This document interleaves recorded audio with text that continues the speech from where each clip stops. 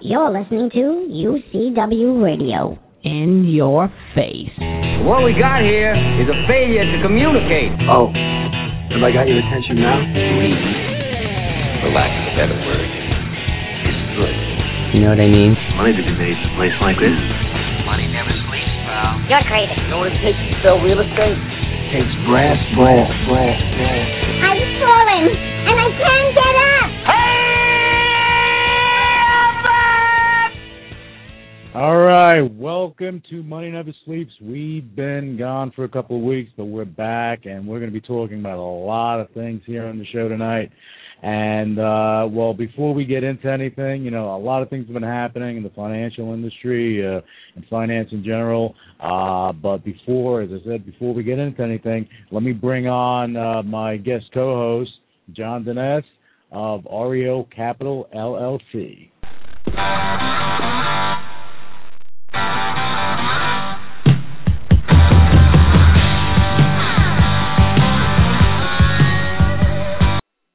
Yeah, John, welcome back. How you doing, buddy? Good, Lou. Happy belated holidays, and hopefully you enjoyed the Super Bowl yesterday.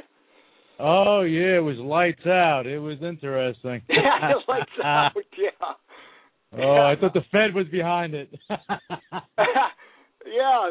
at first they said it was Beyonce's halftime show that did it, and then they said that the stadium didn't pay their bill. Yeah, I don't know what was going on there. All I know is that when the lights went out, a lot of speculation arose, but a lot of advertisers out there used that opportunity to get social. Yeah. Which is smart. Quite an array of interesting commercials. Oh, yeah, it was pretty interesting. I mean, I think the one that I liked best came from Taco Bell. Yeah, that was a good one. That was classic, you know, 90 years old and pulling all those pranks, getting tattoos, piercings. I was like, oh, my God. I think what killed me is when the elderly lady came out of the stall with the young guy. Yeah. That was funny. It was funny. Right. My best was the Audi prom commercial. Oh, classic. That was pretty good. And the kid walked away with a black eye and a big smile. Yeah, he's driving his dad's Audi home with a big black eye. Yeah, but you know what?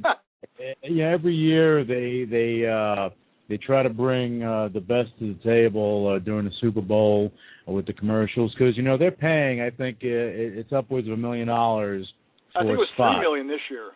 Was it $3 million? Wow. Yeah. You know, and but with that power outage, I would assume that it had some sort of impact because, you know, 34 minutes, you know, was a long time to be stagnant. Right. Yeah, I'm sure they got more of their airplay than they expected. Yeah, but I have a theory. Okay, I think that Mrs. Harbaugh was she was sitting there next to her husband, and she said, "I'll be right back," at the pat of my nose, okay, and pulled the plug because she wanted her other son to catch up. Which you know what? At the end of the day, you know, no one left, no one was crushed, no one was destroyed. You know, the 49ers, you know, fought back. They didn't win, but it made it a really interesting game, without a doubt. But a lot of money was made during that whole Super Bowl deal. Right. I think it was. Although I must confess, Lou, I have to say I like some of the older commercials. Super Bowl, the older ones, the Budweiser, where the frogs in harmony would say Bud, why, sir.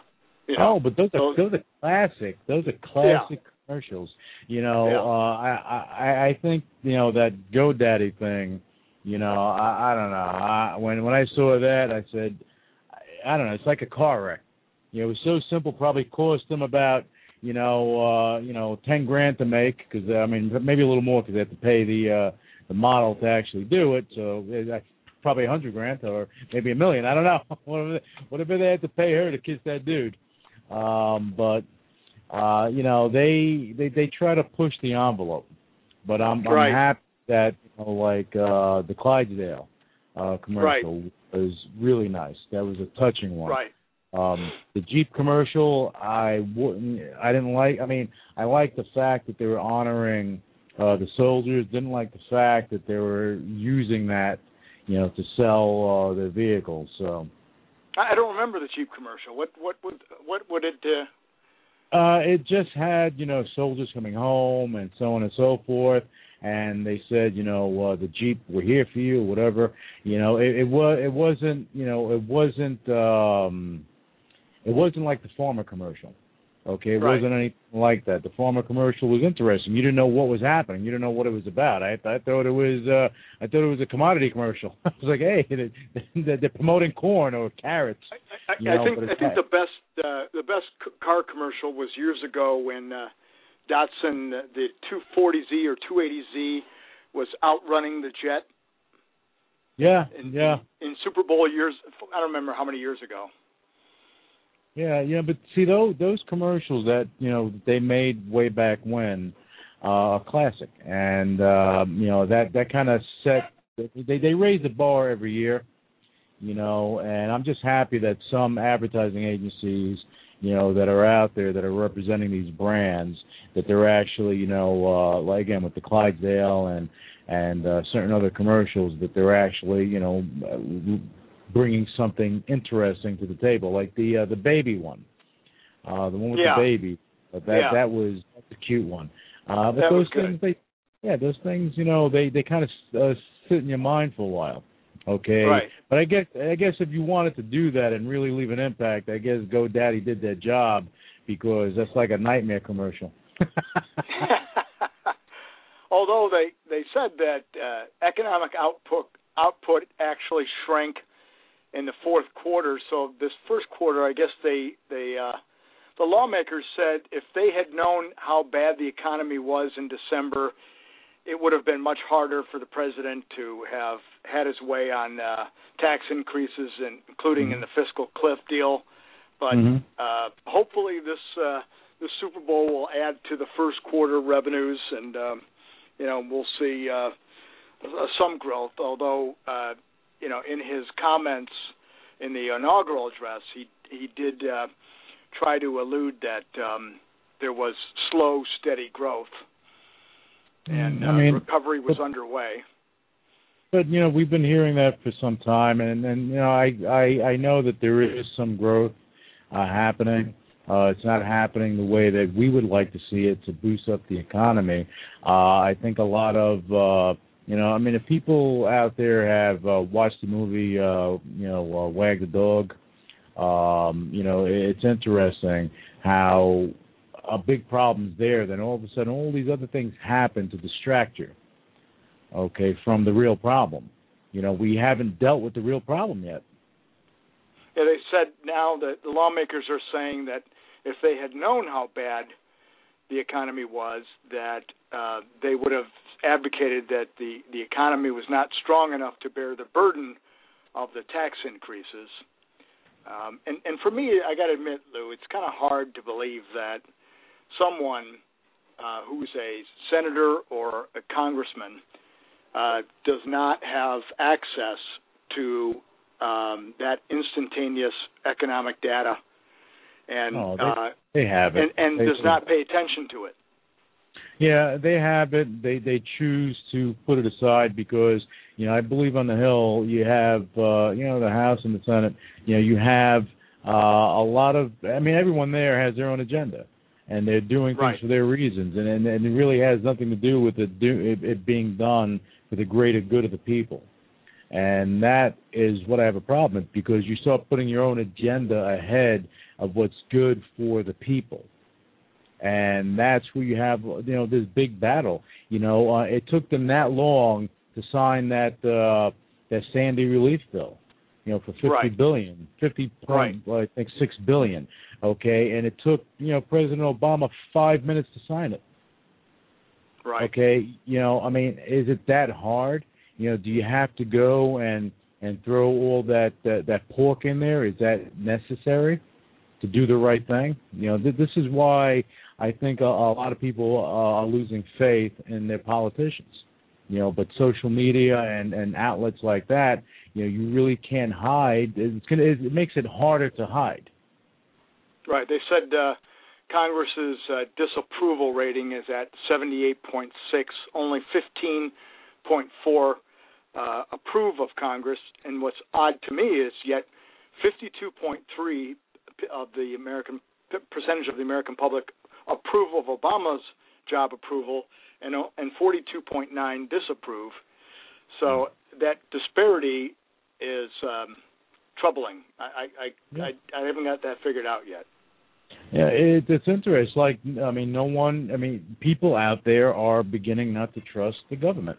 Okay, and you should never trust, the government 100% anyway. You always ask questions. As a kid, you're always asking questions, and then, as an adult, you should always ask questions. And when it comes to your government, they try to condition us to be like sheep and just move forward and just yes and let's go, protest, let's do this and let's rah behind something, and you have no clue. Case in point, if you look at that Occupy Wall Street situation that was happening for a while, okay, right. I got to say about 70% of those people didn't know what they were protesting about. They just want to protest. It's dumbfounding to me, and here Obama is going back on the road campaigning now for his gun control, and why he thinks he has to get on Air Force One and do a road show for his arguments for gun control is beyond my comprehension. At the cost of $3 million per flight, it doesn't seem logical that we need to have our president all the time campaigning for whatever is the flavor of the month. Well, and the interesting thing about it is that you don't hear a lot of people talking about that. Gun control and what happened with the kids at Sandy Hook and everything, and that sparked the whole debate. With President Obama having no choice, but he has to do something about it, which is great. You go and you try to work something out, but don't jeopardize the Second Amendment. A friend of mine gave me a simple solution instead, that we have a sex offender list of people not necessarily displaying what their crime was or what they were accused of or convicted of, but just that there's a list. And why can't we have, without violating HIPAA laws for confidentiality of your medical records, why can't we have the same kind of list for people who have been either court-ordered, institutionalized, or self-admitted institutionalized, and not what they were institutionalized for, but for every gun shop owner, if your name is on that list, you can't buy a gun. But that's what they should do, and it's interesting that that becomes something of a debate, And here I'm going to quote something. Okay, I don't know if you're familiar with him, but Joe Rogan, the comedian, he's also one of the voices for Ultimate Fighting Championship. He sent this message out. He sent this tweet out. Maybe about a week ago. He said this country has a mental health problem disguised as a gun problem, and a tyranny problem disguised as a security problem. Now, it comes down to this cloak and dagger nonsense, and they're cloaking the real problem. Right. That's why I suggested that we put together, without violating confidentiality and rights of the patient, just a list that is provided to people who sell armament and guns, of people who have been in the mental institutions, so that Gabby Gifford type shootings don't happen again. Yeah, and I agree with that. But then you have the bleeding heart liberals that come out and say you can't do that, you can't go and violate this and that, and then all of a sudden you can't probe And so, I mean, again, no one wants the government in their business, but if you have a mental health issue, it should be documented. You should not be able to have a firearm. That I agree. Yeah, somewhere in that background check, that information should come up. Yeah, and then also I'll even add on to that, John.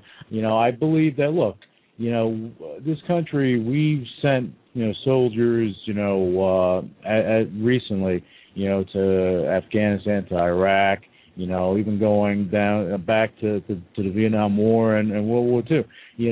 When the soldiers come back, okay, there's no. I mean, they have debriefing when you have an incident happening, but when you come back, they don't make sure that you are stable. They don't make sure that you're okay, because you have post-traumatic stress syndrome that's real. Right. And they don't do anything about it. So this is the stuff that I don't understand, why you complain. You see what's happening. Obviously, there's a problem. So you got to deal with it. Oh, and by the way, on the Super Bowl, of course, prior to the game, President Obama came out and talked about how we need to close more loopholes and generate more tax revenues to pay for things like education and other programs, but yet nowhere does he mention, and this is consistently avoided, any spending cuts. Mm. And again, it comes down to all the that excess the excess entitlements that are out there. Okay, there should be something done, because at the end of the day, the bleeding is not going to stop on its own. It's like the country has anemia, and we're going to continue to bleed and bleed. We're going to bleed out if they don't do something about it. Right.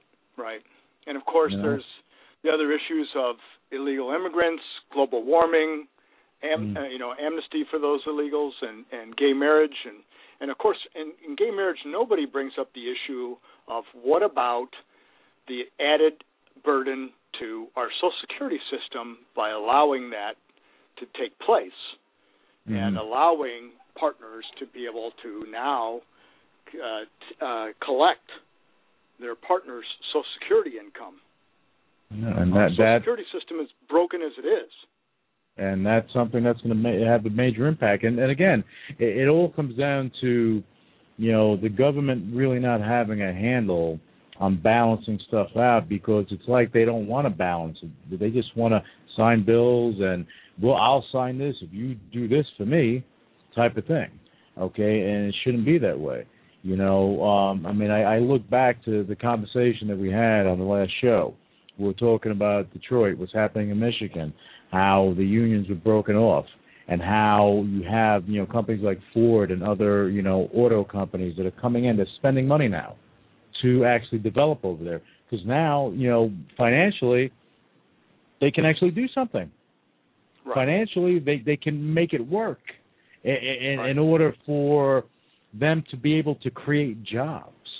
You have companies like, we'll talk about internet companies, technology companies like Facebook, Google, and Apple. I wish Apple had the ability to produce their products here, but it wouldn't be cost effective for them. But I'm sure that they would be able to get some incentive to start doing some stuff here, okay, in order to make stuff happen. But Google, Facebook, they employ people, and they're creating jobs, and this is great because it helps spark the economy. But they're not focusing on true job creation. They're looking at the numbers, but they don't understand that with this hurricane, all these disasters that happen, your jobs are being created because people, they need to rebuild.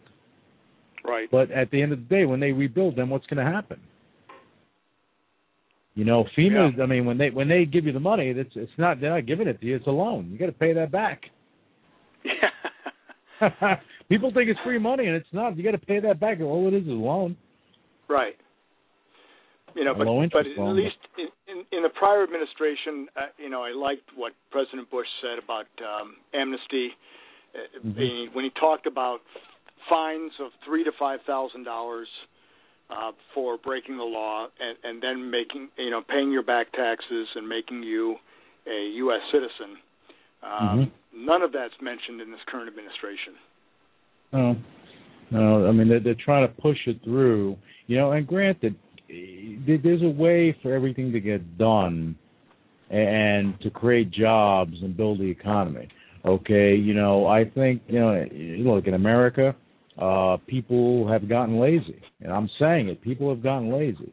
They'd rather stay home and not do anything because it's cheaper for them to stay home and get whatever check from the government as opposed to getting a job, because you'll get a job getting paid as much if you were just staying home, just collecting a check, so why go to work? Right. And that doesn't help the economy. That takes away from it. Right. But in my blog, I have spoke with the president and CEO of Genuine Trading Solutions, and he states that we're ultimately poised for a world major correction in 2013 of the S&P 500 and the other European markets.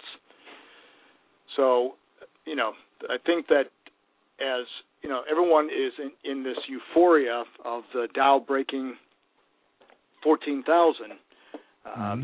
No one thinks that we're going to see anything but positive results coming out of the markets, and that's why I posted the comments from this group on their calculations, their technical analysis of the markets, because I'm in full agreement. I think that this economic policies are unsustainable, and that it is going to have an effect on the stock markets not firing on all four cylinders. Yeah, you can't. Nothing goes up in a straight line. Anyone on Wall Street, that's the first thing you learn. Nothing goes up in a straight line.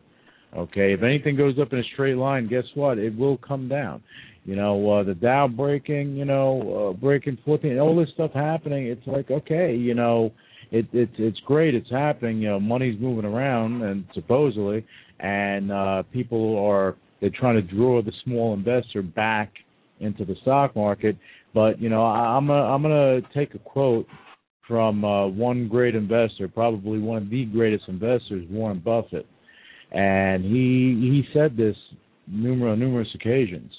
He said, you have to focus on your inner scoreboard, not on your outer scoreboard, because if you're looking at everything that's going on around you, you're losing focus on what you know best. If you focus on the core issue, and I wish the government would do that, on the core of it, then you can actually make things happen.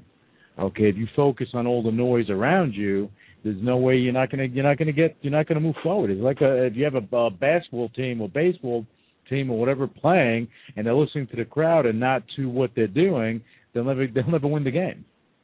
Right. So it's interesting, the events that are taking place. We're seeing obviously a lot of controversy and a lot of promise of various things on his agenda to try to tackle, but they're saying that with the higher taxes, with the some of the defense spending that's been cut, that we're not going to see the president's domestic agenda follow through as he thinks it or as he wants it to take place. Mm-hmm. Yeah, and look, and I'll just add to that. I think that he wants it to work out, and he wants to do the right thing. People blame Congress, but you have to blame the Senate too. Okay, it's all the politicians, and if he had, I'm sure if he had the opportunity that he would try to do the right thing and make it happen quickly. But the problem is with all these entitlements, you can't keep taking money in and letting it go out, because you can't balance your home like that. You can't balance the books like that, because you'll always be in the red. And that's where we're at. Yeah, his comments on the Super Bowl are puzzling to me, saying that if we close more loopholes and we'll generate more revenues and we can pay down the deficit. I mean, I don't know if he thinks that we're all naive and idiotic, to believe that if we close offshore accounts and various other loopholes, that will generate more tax revenue, and that by generating more tax revenues, that will actually pay down the deficit. That doesn't make sense. He must think the average American is stupid. Oh, apparently, because if he's saying that and expecting people to believe it, because you're going to close tax loopholes, okay, that means that these people that are actually generating jobs and money here, okay, they'll start taking their money elsewhere. Now you're taking money out of the country.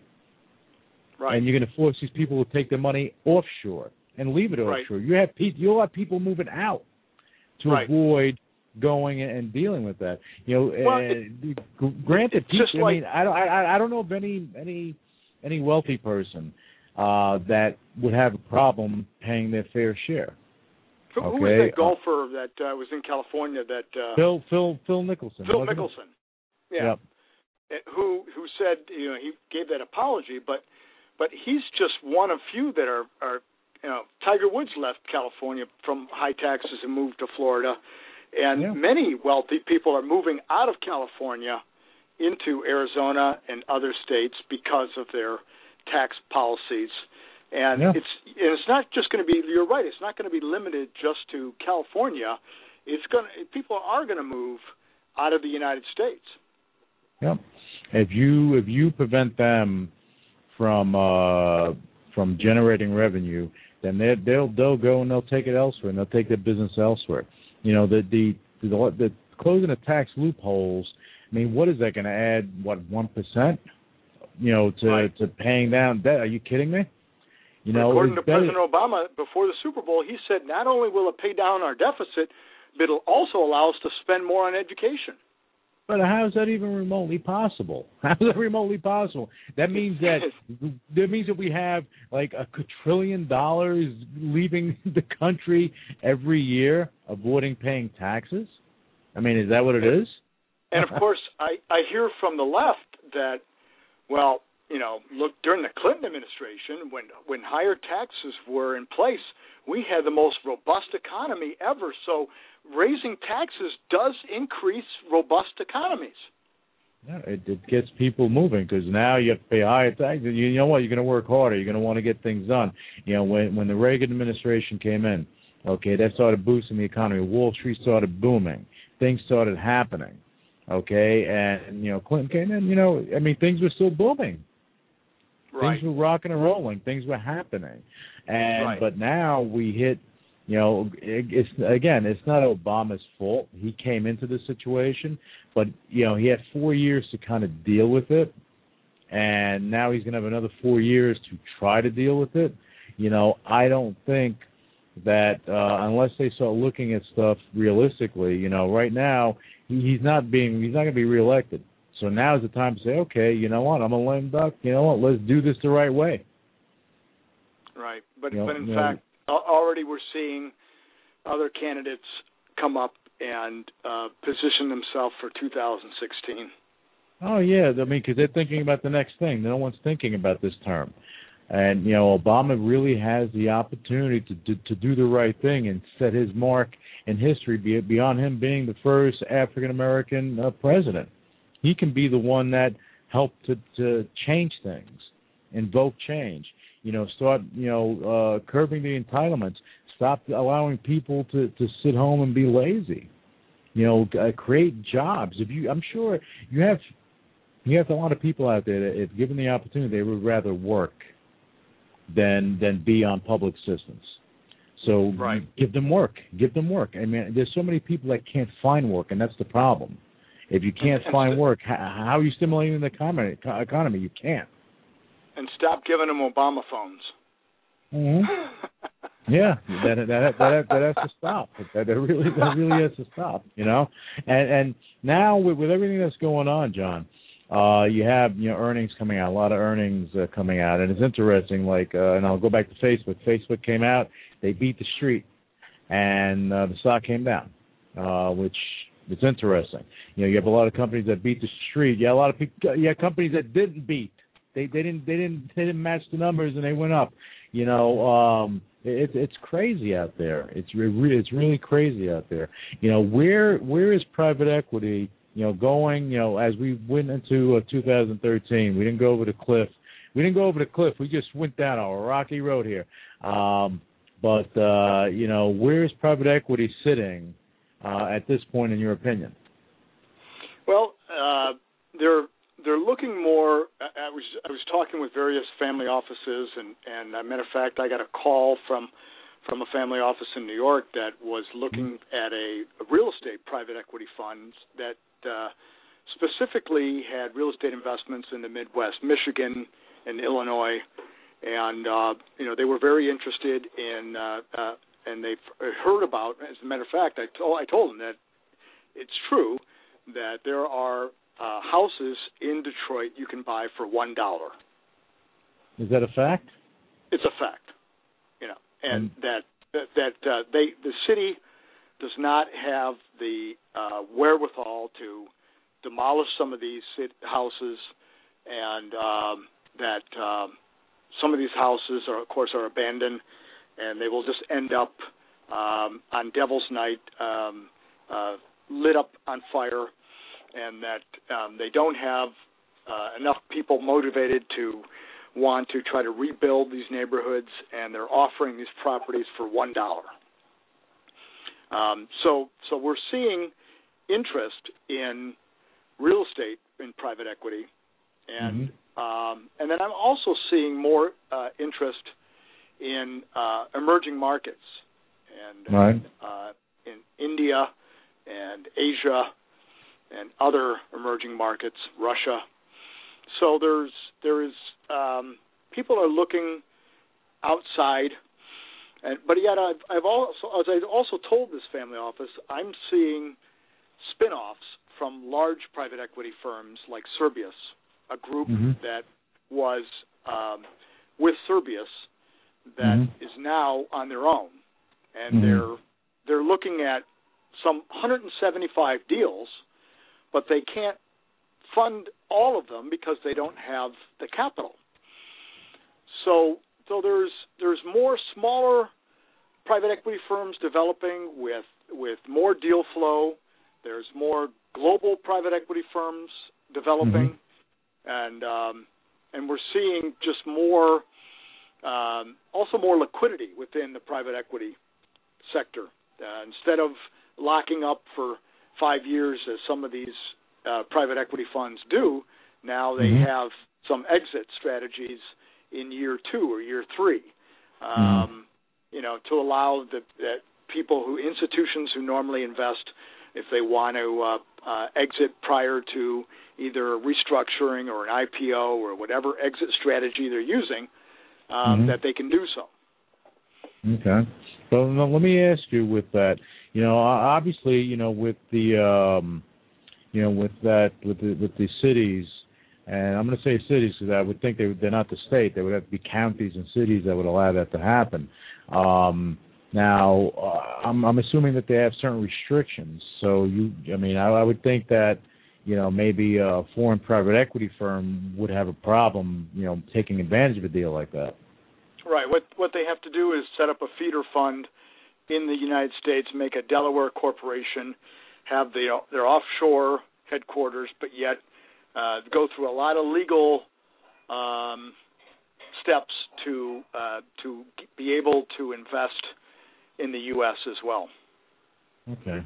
So and then they would have to go through the approval process because it's not just about an offer going in saying, okay, well you're gonna get these properties for $1 and here you go.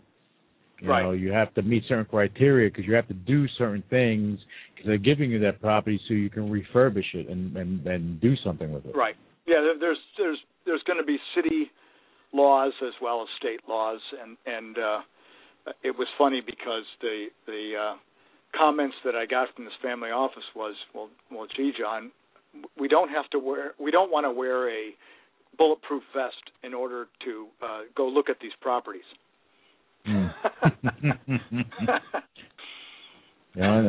But this is why I think with the I guess the decayed areas, the decayed urban areas that these houses may sit in. I think that they need to work with people within the community for them to actually take advantage of that, and I think that'd be interesting. Oh, they do, because the city can't even afford to bulldoze down these houses and to allow new developers to develop new housing. They just don't have the funds to even to try to rebuild. Mm-hmm. And what's interesting too with these type of houses in these decaying urban areas with the cities, they're not, as you said, they don't have the funds to actually demolish them. The banks. It's really interesting. The banks that initially went to foreclose on those type of houses, they kind of just let it go, and people actually moved out of these homes thinking they're foreclosed on, but then they find out later that, hey, you still own the house, and guess what? You owe back taxes. Right, and not only that, if you short saled it and you went ahead and got out of the property, that the differential between what you owed on it and what you sold it at is actually considered a gain by the IRS, and therefore you owe taxes on that as well. Wow, they get you coming and going. Is that a way to help boost the economy? I would say no.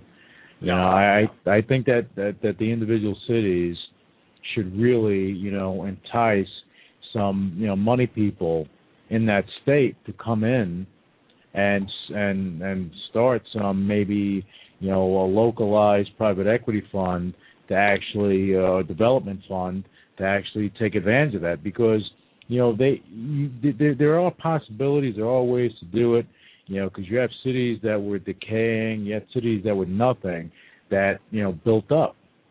You see Florida right now, you have a lot of areas that are building up, and it's interesting. And as you mentioned earlier, a lot of people are starting to move down there because of the you have no state income tax. Right. Oh, all right, and that's a big plus for individuals. You're out there, you're making, your $100, $200 grand a year.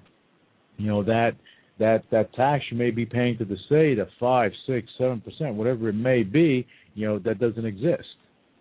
So you're actually, making more money. You still deal with your federal. You don't escape that, but, you're able to actually do more. And if you're able to do more, that means you're spending a little more. If you're spending a little more, you're helping to build. And how do these counties continue to build in Florida without state income tax? They're not getting a lot of funds from the government. Right. Did you see in the news there was a large waterfront property in Boca that a squatter went in and just started living there, and apparently there's a old law on the books in Florida that makes it difficult once somebody is taken not ownership but possession of the house, that it makes it difficult to get them out. And this woman living next door said that she was willing to buy the house just to get rid of the squatter. Yeah, but it's funny because Florida laws they go way back, and it's interesting that things like that do pop up. I forget the terminology for it. It's a certain state. I forget what it's called, but they call it a certain state. You have, I think, 6 or 7 states that are like that. Yeah, it's got to do with possession, but I had a friend of mine who was running a private equity fund in Florida, and he was acquiring waterfront properties in Fort Myers and Miami and other cities in Boca and so forth. and he was telling me that some of these condos that in Miami that were $1-2 million condos are now going for $600,000, $900,000. And some of these homes in Fort Myers on the waterfront that were $1 and $2 million homes are now going for $400,000 and $500,000. Wow! and that it is drying up. That people who had the ability to step in and buy in these troubled markets are definitely were able to take advantage of that and acquire some of these properties. And they are saying that inventory is shrinking, and the availability for people to take advantage of some of these deals, is shrinking. And that's where they're talking about some of the growth in the housing markets is just because inventory levels are diminishing. Yeah, and that's because people are picking up these properties for nothing. I've heard stories where you've had properties that were worth upwards of $2-3 million that people are picking up for a couple $100,000, and once you start taking that out of the equation, then it starts boosting up everything around it. Right. And I don't think that's going to stop, because you have a lot of Russian money coming in, to Miami, to Boca, to those areas over there. Anything by the water, they're going there and they're acquiring and they're building up.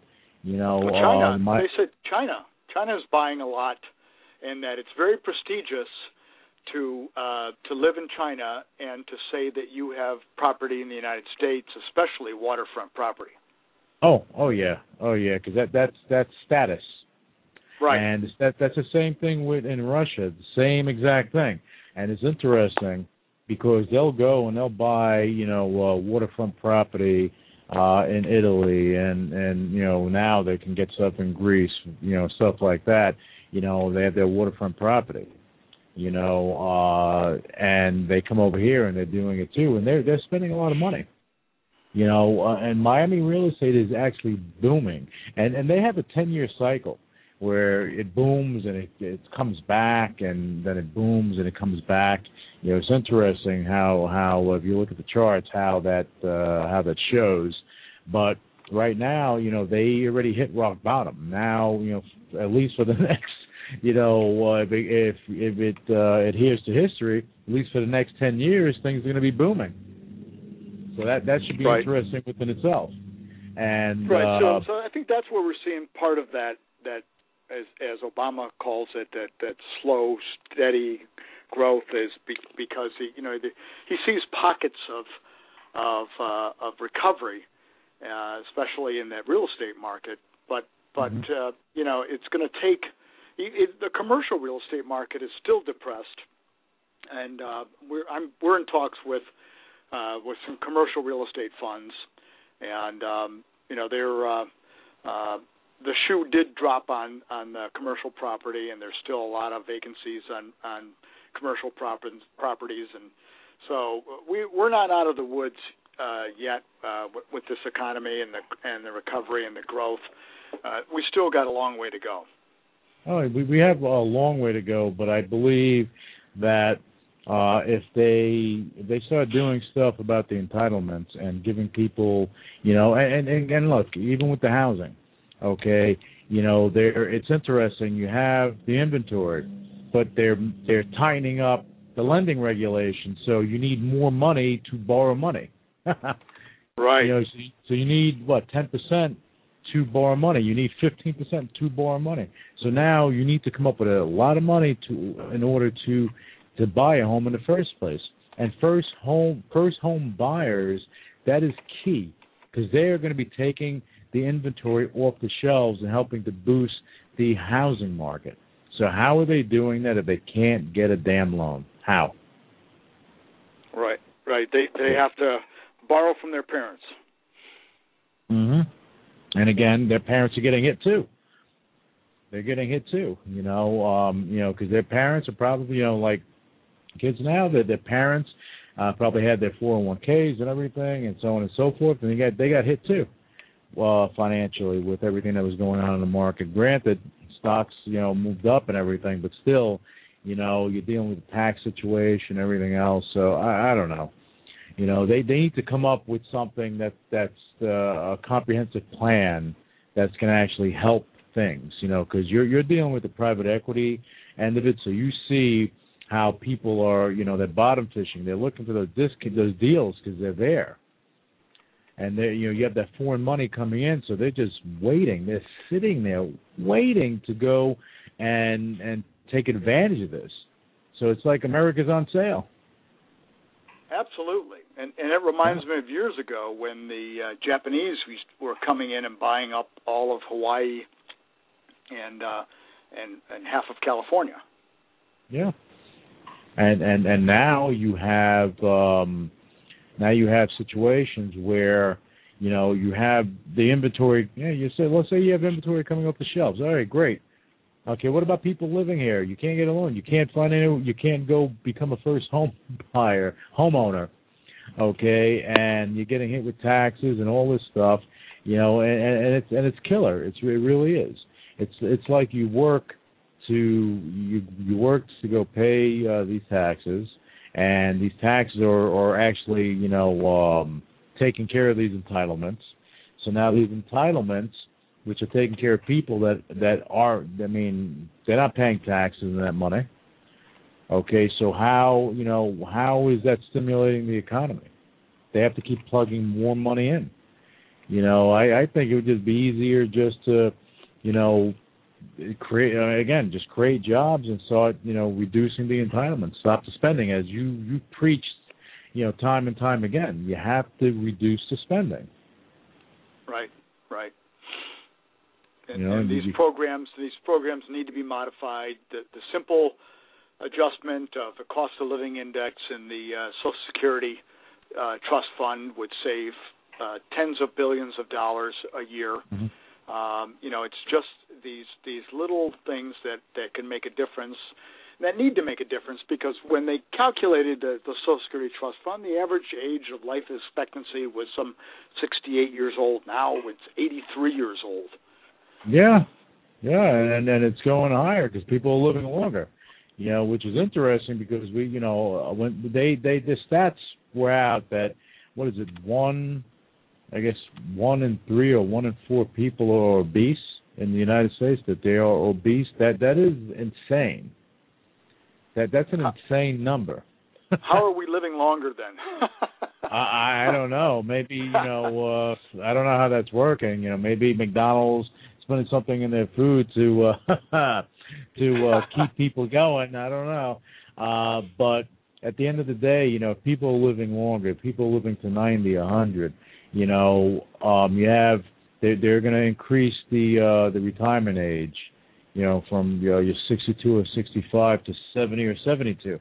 So now they start increasing that age, and people have to work, longer. It's not like they have a choice. You have to work longer. So now you're working longer. Now what happens? Okay, now that's just a regular job. The city jobs, from what I know, you can retire at a younger age. If you're a cop, you can retire at a younger age, and you can go and get another job after that, get your pension, get another city job, or that type of thing, and then you get another pension on top of that. Not all the retirement requirements are equal when it comes to the city jobs, though.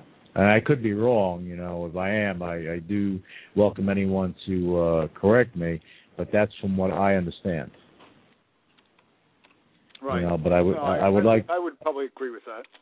Yeah, and one thing that I would like to know is, what is the government going to do to help spark jobs? What is President Obama going to do to help allow U.S. companies to actually manufacture here in the U.S., not just auto, but everything?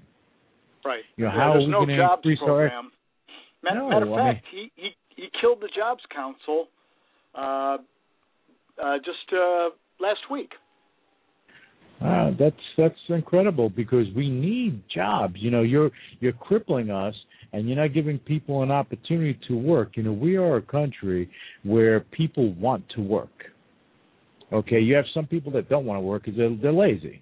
Okay, but for the most part, people want to get out and they want to work, and they want to go and keep themselves active and be part of the community and be an active part of the community. But if you don't have anywhere to get a job, what are you going to do? How are you going to do it? You can't.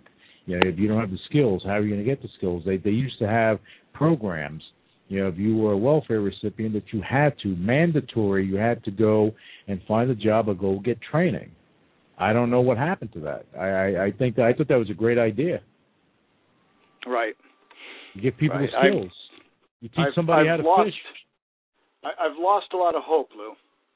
Yeah, it's sad because, the way I look at it, if you create opportunities for people, okay, and you teach them how to do a thing, they'll more than likely want to do that thing because then they can stand on their own 2 feet and do it. All right, if you allow companies to manufacture here, give them a deal, give them the tax breaks. Don't sit there and suck them dry. Let them take advantage. Let them take advantage because they're creating jobs. So you're not making $1 quadrillion off that company. You'll make it off the workers. You're taxing the workers. You can't tax the people. That's okay. Let the companies earn, okay, because they're paying their employees. I don't care if you're the president of the company on down. You have to pay your taxes. That's how you spark growth. You don't spark growth by taxing the companies and doing everything in your power to make it harder for them to do business in the U.S. That's a problem. That is a big problem. There was a time where it was, you can go and build, you get tax incentives, everything else, and people wanted to do business here. You had foreign companies coming here to do business, but that stopped. Well, I think that stopped when everyone saw the high cost of labor. Mm-hmm. The unions. That goes back right. to unions. But now in Detroit, right. as we talked about, in Michigan, they disbanded that.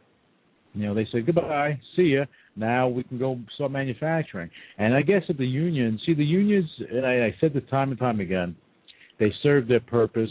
I think with certain unions, you start bleeding the company dry. You try to bleed the company dry. You're paying someone $50 an hour to screw a screw into a fender. It doesn't make any sense. Doesn't make any sense because then the cars are going to cost more to buy. So right. You're spending, instead of $20,000 to get an affordable car, you're spending $50,000 to get the same car that runs the same damn way. How does that make any sense? Doesn't make any sense. Where GM is in China, and they're developing these vehicles over there, and they're selling it in China cheaper than you can get it over here. Right. Well, and the president of Ford Land Development told a friend of mine right here in Detroit that they closed up the Lincoln plant here and opened it up in South Korea because it was cheaper to build cars there. Yeah, but you know how sad that is? If you are, the governor of that state, okay, if I was him, I'd be really annoyed. I'd be really pissed off, because there has to be a way to keep the business there, and I go back to Governor Rick Scott. A lot of people, they're critical of him. I think he's doing a bang-up job because he's bringing business to the state, and that's his job. Right. To build the state, right. to create jobs and give people an opportunity for a better way of life. And he's actually doing that. Everything else, who knows, but I know that he's actually trying to create the jobs over there, and he's giving companies the opportunity to do that without getting strangled. You can't do that in New York. You can't do that in certain states. God forbid you do something in California. Oh, forget about it. And California, they'll pay the higher taxes. And they'll shrug and they'll do it because they're used to it. But when you go somewhere else, you're like, whoa, wait, what have I been doing here? Right. And that's where states like Florida are growing because they don't have that tax issue. Yeah, but they have. This is why other states should take a page out of their book and learn from it, and stop putting their personal stuff in the way because Detroit is going to build up again. You allow manufacturing there, it's going to build up, and because it did it before, and it'll happen again. You allow manufacturing and business and growth in any state, and you hold those companies tight. Yeah, you coddle them. Let them grow. You do that, guaranteed jobs will be created. You will have a lot of positive things happening. Okay, but government has to step out of the way and give those incentives to allow that to happen. I agree, Lou, and hopefully we'll see more of that take place, and we'll see economic growth continue, and what I plan to do on my part is just to continue to bring different things to the surface so that people can see, what else is out there, what's available, and and where they might be looking as the next step. Yeah, and you with you on the private equity front, again, you're seeing a lot of the inner workings, and this is what listeners should really, understand, that you're seeing the inner workings of what's happening, and these inner workings is what actually is going to help spark things in certain areas. Because when you have private equity coming in, into the real estate sector in certain areas, or into acquiring certain companies in certain industries, and they're keeping the business there, money is coming into it for them to help things to grow. But the only way that's going to be successful is if the government gives incentives to the companies for them to grow.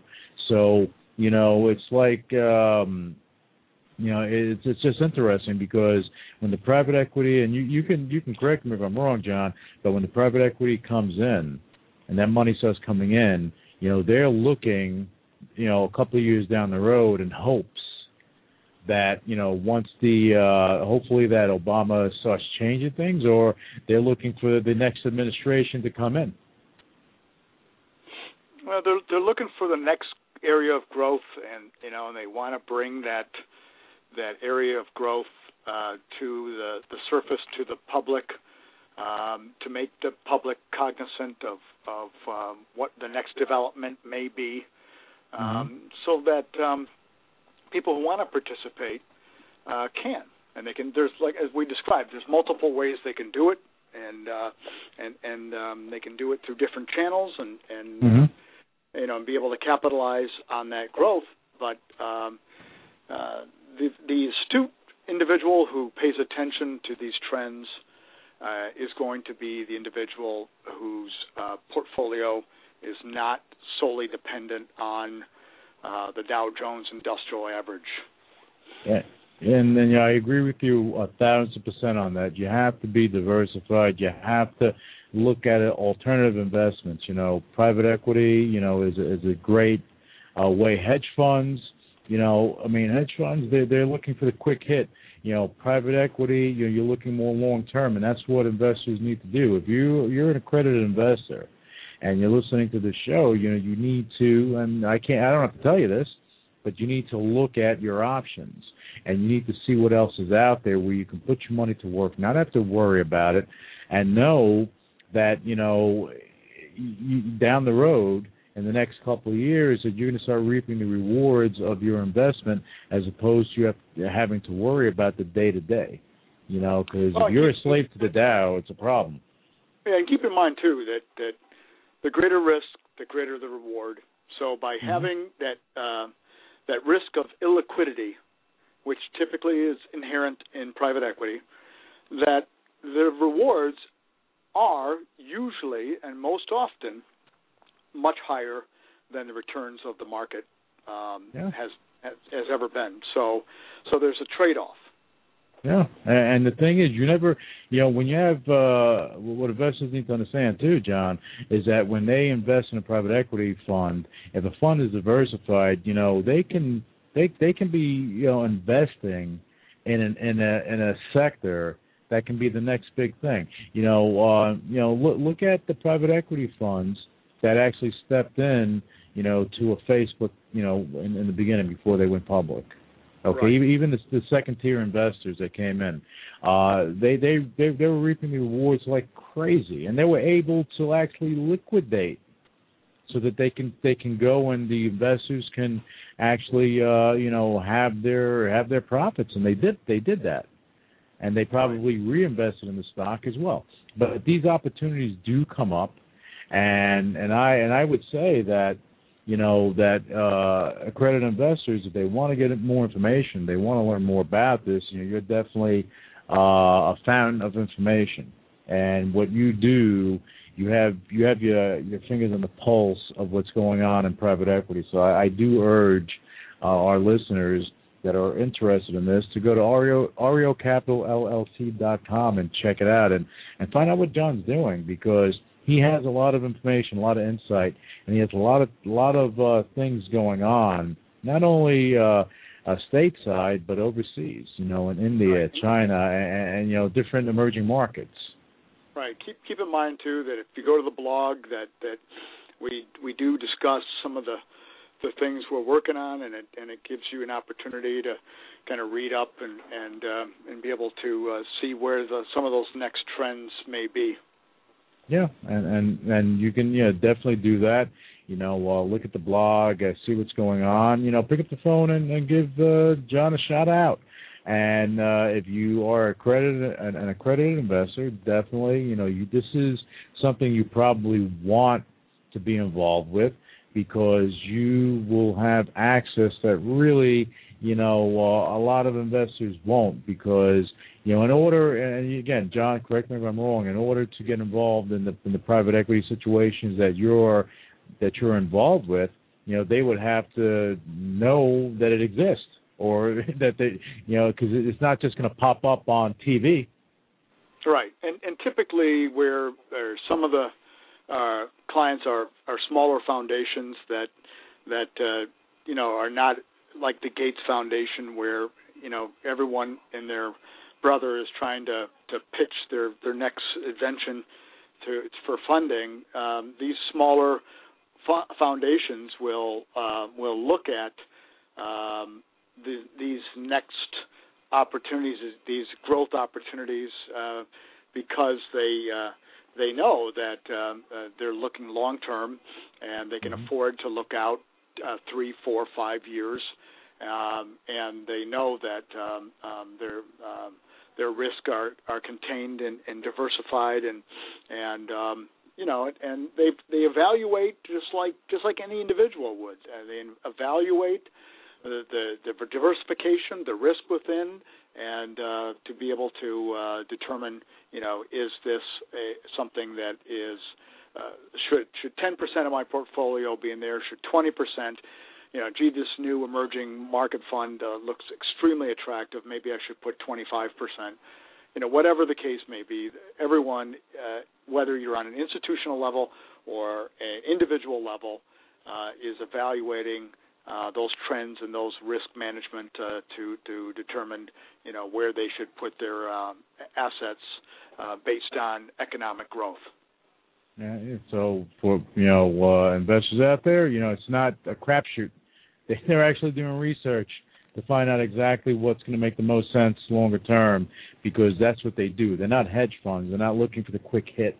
They're not looking to turn a trade and go from there. They're looking for the long haul. So if you're looking for those type of investments and that type of situation, definitely do your due diligence. Go to REOCapitalLLC.com, check it out, and you'll find out more. And again, I'll repeat it. That John is a fountain of information. You'll hear it on the show because he does let you in a little bit.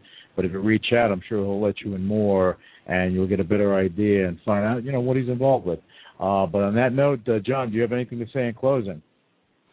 Well, it's just that I appreciate, as always, Lou, to be on the show, and it's always good to be able to discuss the various issues and let everybody else make up their minds on where they stand on these issues. And if we continue to do this, I think it'll spark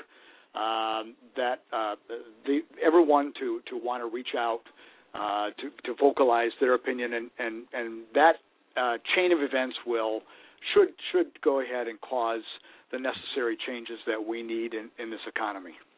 And that's all we can do is do what we're doing, John. We can just hope that the people stand up and understand, open your eyes, and, you know, take control of what's happening, because, you know, if you leave it in the hands of the government and you go blind, oh, my God, we're going to have some issues. If we don't have them now, we're going to definitely have them later. But on that note, you know, John, always a pleasure to have you on, and we'll be here next week, you know, same time, same bad channel, and we'll have John back on, and we'll have a whole host of other things to talk about. And again, you know, for our listeners, we don't know what we're going to get into in that particular day. It's just what's happening during the week, or maybe something that happened that day, and we will really get into it. But it's all for your benefit. Get educated, learn, absorb, move forward, and ask questions always. John, thank you again, and we'll be back with you next week on Money Never Sleeps. Thanks, Lou. You got it. You're listening to UCW Radio. In your face. What we got here is a failure to communicate. Oh, have I got your attention now? Please, for lack of a better word, is good. You know what I mean? Money to be made in a place like this. Money never sleeps, pal. You're crazy. Don't run when you lose. Don't whine when it hurts. You know what it takes to sell real estate? It takes brass balls. I'm falling.